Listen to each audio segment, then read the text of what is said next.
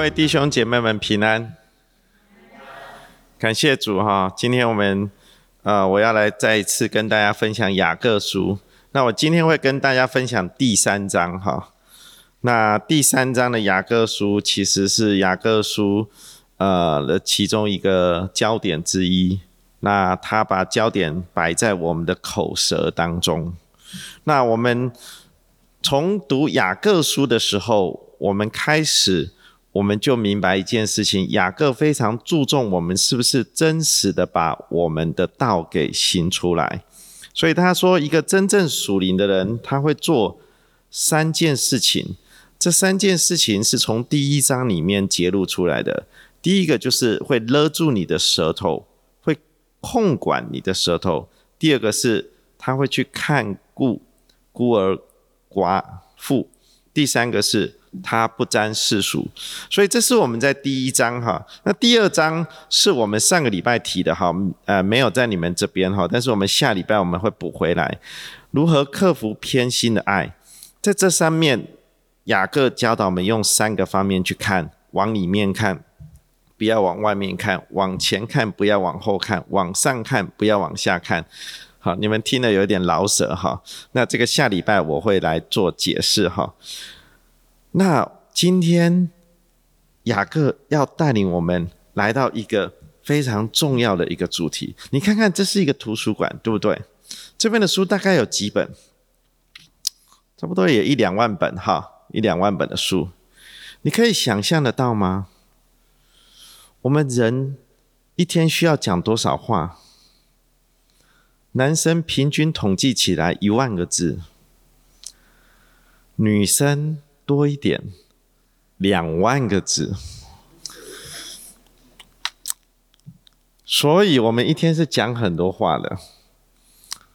所以我不晓得这个统计是什么年代了哈。也许现在这个年代大家用手机比较多了，话讲的比较少。但是实际上来讲，你如果真的认真，如果有人有兴趣，这个礼拜去做一下实验，真的去算一下，你一天讲的话，你想想看，一天如果讲2万字，差不多就是一本书的厚度。1万字是200页，2万字差不多400页的书。所以我们每一天都可以讲一本书，这么多那我们一辈子讲多少？差不多就这样。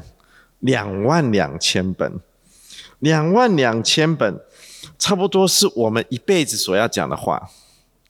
我们讲很多话对不对？但是有一天，我们来到主的面前的时候，主耶稣一打开这本书，一看一下我们所讲过的话，我们讲的话里面是充满的赞美的话，是充满的造就的话，还是我们老是讲一些苦毒的话、恶毒的话、毁谤的话、闲话？有时候我们还讲很多鬼话，鬼话连篇，对不对？还有梦话这你不能控制的所以我们最后我们都会来到神的面前。耶稣告诉我们，凡人所说的闲话，当审判的日子必要句句供出来。他用的是句句也就是我们主耶稣会 go through 所有我们讲过的话。做得到吗？当然做得到啊！现在 Google 你所有查询的东西它都已经做记录了，对不对？大数据里面都知道你在 Google 上面 search 什么东西，全部都有了。我们的神当然办得到。所以今天雅各告诉我们，要活出真实的信仰，这一件事情跟我们的说话有很大的关系。因为说话是我们生活的当中一个重要的环节。如果我们没有办法驯服我们的舌头，那我们就没有办法真正把神的道给行出来。所以说话很重要，不要停止说话，但是我们要小心的说。那雅各，我上一次已经提过了，他其实在写雅各书的时候，他受到主耶稣基督很多的影响，因为他其实是他的弟弟，而且他在耶稣在世上的时候，他一直跟随他，然后听到他很多的这个讲道。但是雅各同时也受到这个旧约的这个经文的影响很深，尤其是箴言。你如果去读他的雅各书，他在写这些口舌的时候，他引用了很多箴言。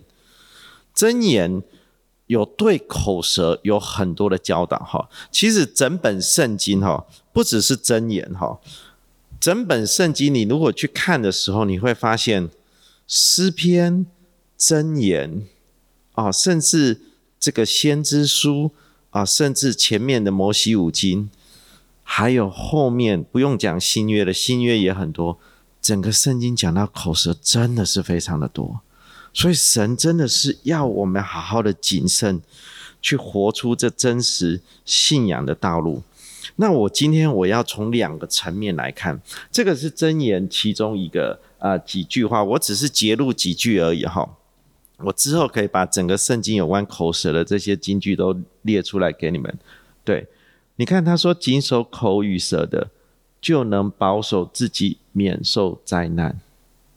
这些都是智慧的话语，这些对我们生活当中也很有帮助。但是今天我要从2个层次来跟你们分享口舌的主题。第一个层次，我会从雅各他所带出来的一个显而易见的一个经文的讯息，我们先来明白，因为这些的信息其实我们常常听过，但是我们有没有做出来，这是另外一回事。我们先来看看，那另外一个东西，我要带你们从整个福音的角度来看这个雅各书的这个信息。首先，雅各书第3章1到12节讲到口舌的部分，他用了6个图像来解释这个口舌，这个舌头的厉害，他总共用了6个。前面2个呢是绝环跟舵。你看这个绝环在哪里？绝环就是那个马的前面那个有一个圆圆的那个环，有没有？有没有人骑过马？有会骑过马？对听说你们很多人都去骑过马。你们是去骑马还是去被马骑？是马想动就动，还是他停下来想吃草就吃草，还是你可以控制他往前往后？不能往后了往后那个需要有一点技术，还是呢？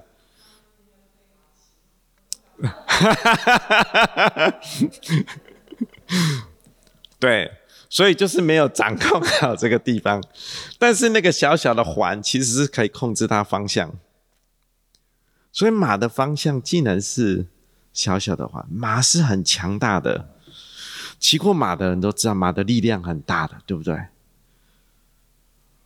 这么强大的马，你只需要掌握好这个东西。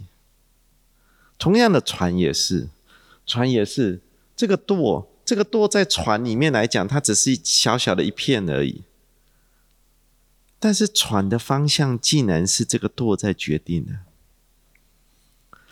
其实雅各用这个很生活化的比喻，其实是要让我们明白一件事情，就是我们的舌头，我们所说出来的话语是可以引导我们的方向，我们可以引导一个人走向生命之道，我们也可以引导一个人走向灭亡的道路。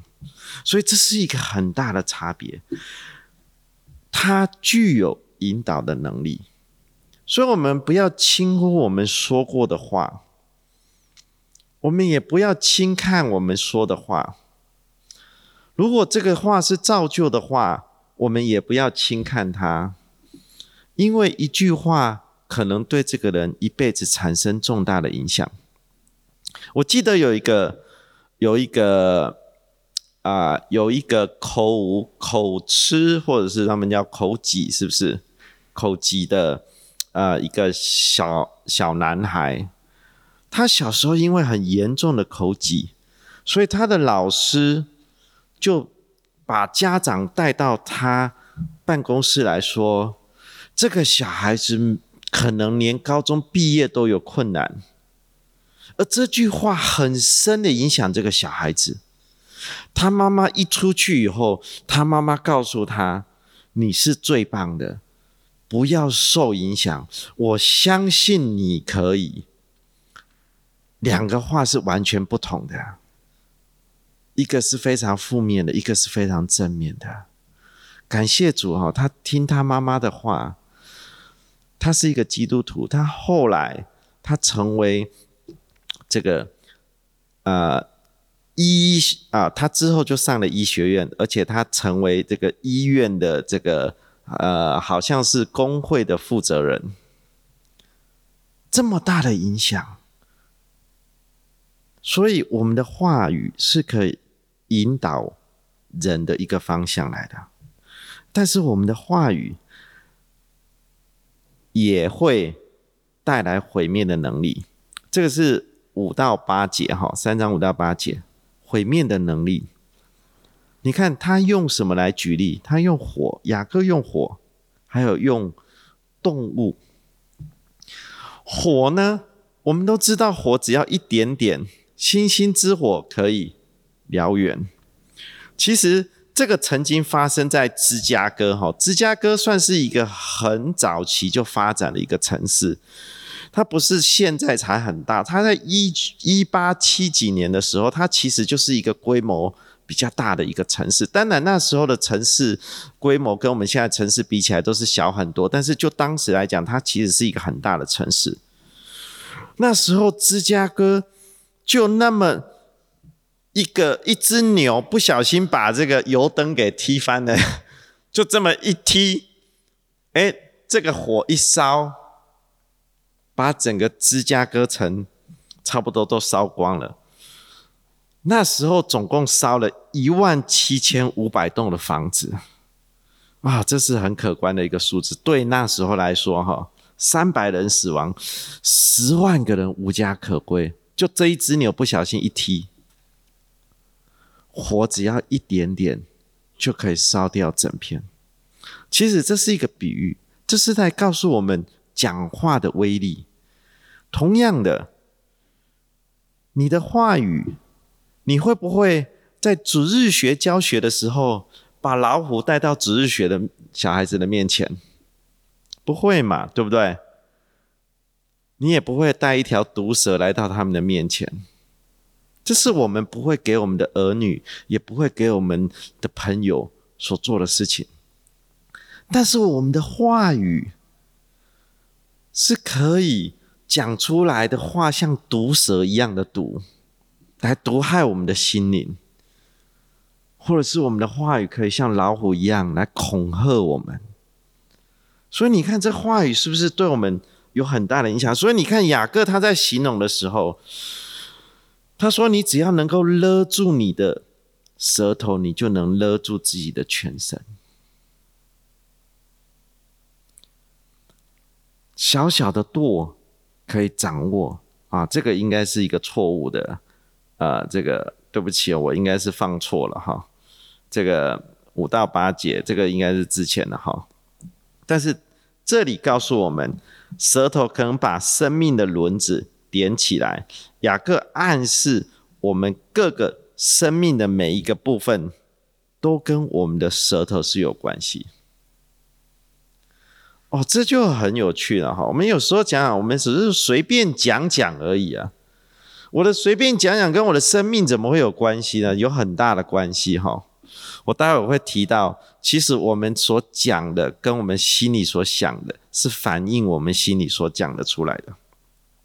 那我们怎么把这个东西仔细下来呢？舌头竟然这个可以像这个火一样燃烧起来，就好像我今天我过来跟 Andy 讲说，我告诉你那个 Sophie 最近怎么样，我怎么把这个东西，这个是我点起这个火来，一个谣言的火，可能是有一点真实我听说最近 Sophie 好像在做某一件事情不是很好，这是一个谣言，对不对？我怎么把它止息？怎么止息它？就不要讲嘛，就不要讲就好了嘛。火缺了柴就必熄灭了嘛，无人传舌，真境便止息了嘛。所以有时候不是那么复杂的不是那么复杂，但是我们习惯，我们是不是习惯听一些别人的八卦？有没有？你们都不喜欢吗？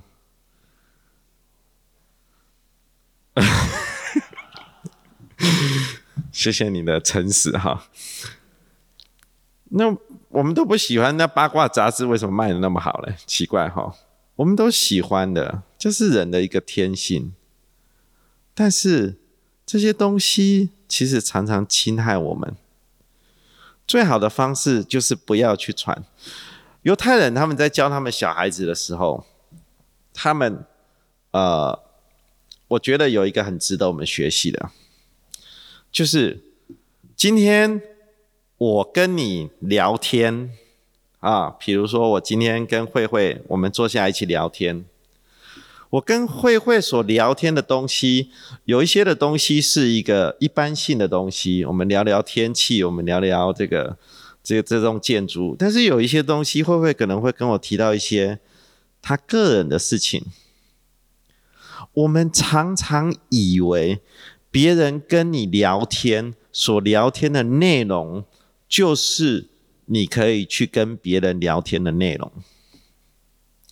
犹太人他们教导是这样子的，今天这个人跟你聊天，他所聊的内容在他没有授权给你的情况之下，就是你们两个人之间的一个隐私，就是你们两个人之间的一个共同的默契，只有你知道我知道，在我没有得到你的授权的情况之下，我不会怎么样去跟别人讲。我觉得这个教导是非常的好，我们常常忘记了这件事情。我们常常觉得你跟我讲这件事情是理所当然的，我是理所当然要去可以跟别人讲，因为是你自己告诉我的要么你就不要告诉我你明白我的意思吗？我们常常会这样子思考，但是实际上没有。我跟你讲是因为我们之间有一个默契存在，所以我们要尊重，我们要明白这件事情。所以最好的止息增进其实就是不要去传。第三个话语带来的能力是使人愉悦的能力。雅各用泉源和树来做比喻。那泉源和树，你知道泉源，其实如果你很口渴，你来到溪水边，你看到有泉源出来的时候，你是不是会觉得很欢愉？因为它不只是解渴，它可能还救你的命。前一阵子不是澳洲有一个小朋友，他走失了3天，才3岁而已，对不对？他为什么能存活下来？因为他有溪水可以喝，所以泉源可以让我们得着这个生命。但是他这边也还提到一个东西，就是树其实就在告诉我们，我们必须要把根扎在主的话语的当中，圣经的教导的当中。所以我们树如果是真实的扎在主的话语的当中，我们结出来的果子一定是好果子。所以雅各说，无花果树能生橄榄吗？葡萄树能结无花果吗？咸水里也不能发出甜水来。其实他就在告诉我们，我们的生命光景如何，会反映在我们的讲话的当中。所以我们讲话重不重要？非常的重要，非常的重要。那我接下来我要来用几个经文来告诉我们有什么话我们不要去讲。好，那箴言告诉我们，生死在舌头的泉下，喜爱它的必吃它所结的果子。所以舌头是掌握生死的，我们要非常的小心。其实舌头也可以延伸到我们现在人喜欢在网络上留言，我们虽然不是用讲话的，但是实际上我们在打的时候，其实就像我们在讲话一样，效果是一样的，有时候杀伤力更大，因为我们好像隐藏在一个后面，别人看不见我们。好，我们的神是知道的。好，这个我们来直接看我们今天所要带出来的哈，有5个话我们尽量不要说。第一个是恶言不能说。那什么叫恶言呢？恶言就是我们会去咒诅别人，咒诅别人。你知道神的法则哈是这样子的，你去咒诅人的时候，神就咒诅你。就像神那时候对以色列百姓说，如果有人祝福你，我就祝福他们；如果有人咒诅你，我就咒诅他们。所以你在讲咒诅的话的时候啊，你就记得一个原则，你咒诅的那个对象马上变成一面镜子，你那个咒诅的话出去以后一定弹回来你身上。所以不要做这个事情，因为这个是伤害最深的是你自己。你可能会伤害到对方，但是你自己也会伤害到，两败俱伤。但是祝福呢？祝福的话就要常说，因为祝福是把神的祝福临到这个人的身上来，所以当你给出去的时候，神就给你。很奇妙的哦，神是这样教导我们的哦。为什么施比受更有福？因为神要给你很多的福，但是你如果没有给出去，你怎么装得了神的祝福呢？对不对？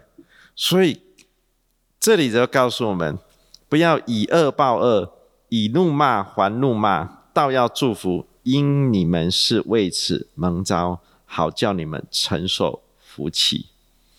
好，下一个是闲言不要说。我刚刚已经说了，圣经里面告诉我们，耶稣说了，审判的日子句句要供出来。这个句句就是在讲我们的闲言。什么叫闲言呢？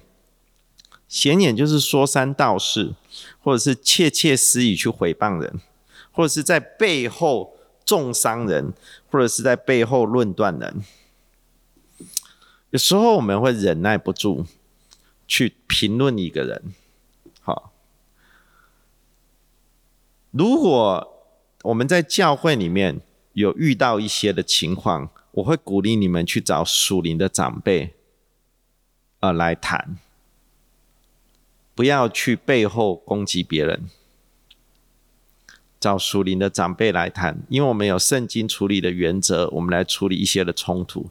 但是当你去背后用重伤人的方式的时候，其实神很不喜悦的，神很不喜悦的。我们在教会里面彼此之间就像是一个家庭，家庭有没有争吵？有哦 Sophie 马上点头。家里有争吵，对不对？因为是家人嘛，家人难免会争吵的，对。但是争吵之余，我们要能够去在这个争吵之后，我们要能够彼此大家能够和平的相处，但是不是去用讲闲话的方式。好，教会里更不能这样子做。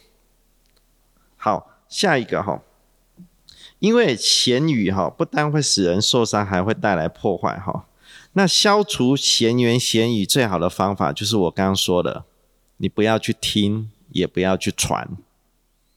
如果他要跟你讲闲语，如果你知道他准备要讲了，你就说哦，我没有，对不起，我没有兴趣听这个东西，你就拒绝他就好了。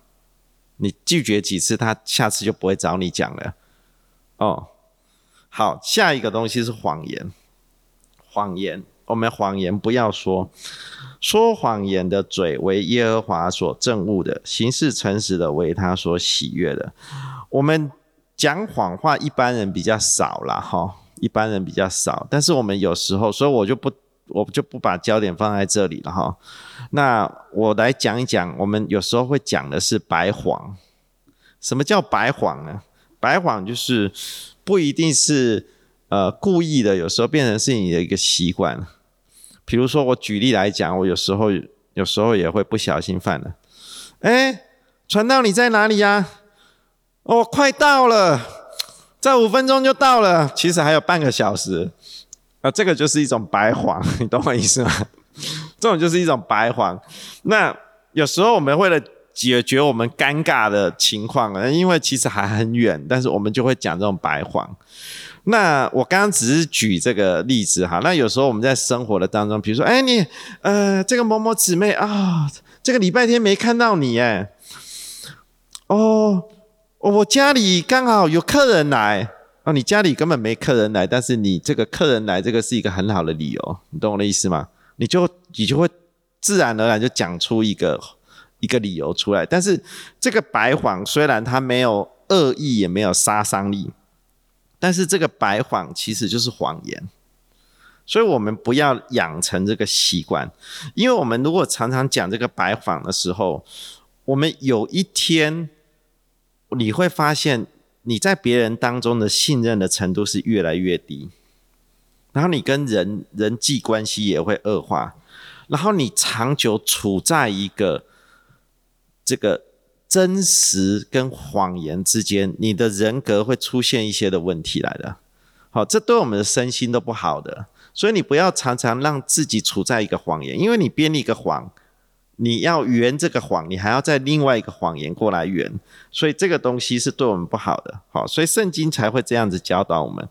好，脏话不能说，我相信我们很少讲脏话啦齁，但是这边圣经里面告诉我们，就是还有一些的淫词妄语这个戏笑的话都不相宜那这里其实就是指一般来讲，我们在世俗上面，或者是我们在世界的当中，我们比较容易看见的。我们一般在这个我们会喜欢用神这个 My God 这种词来说我们基督徒我们不要这么说，因为神的名是不能被妄称的。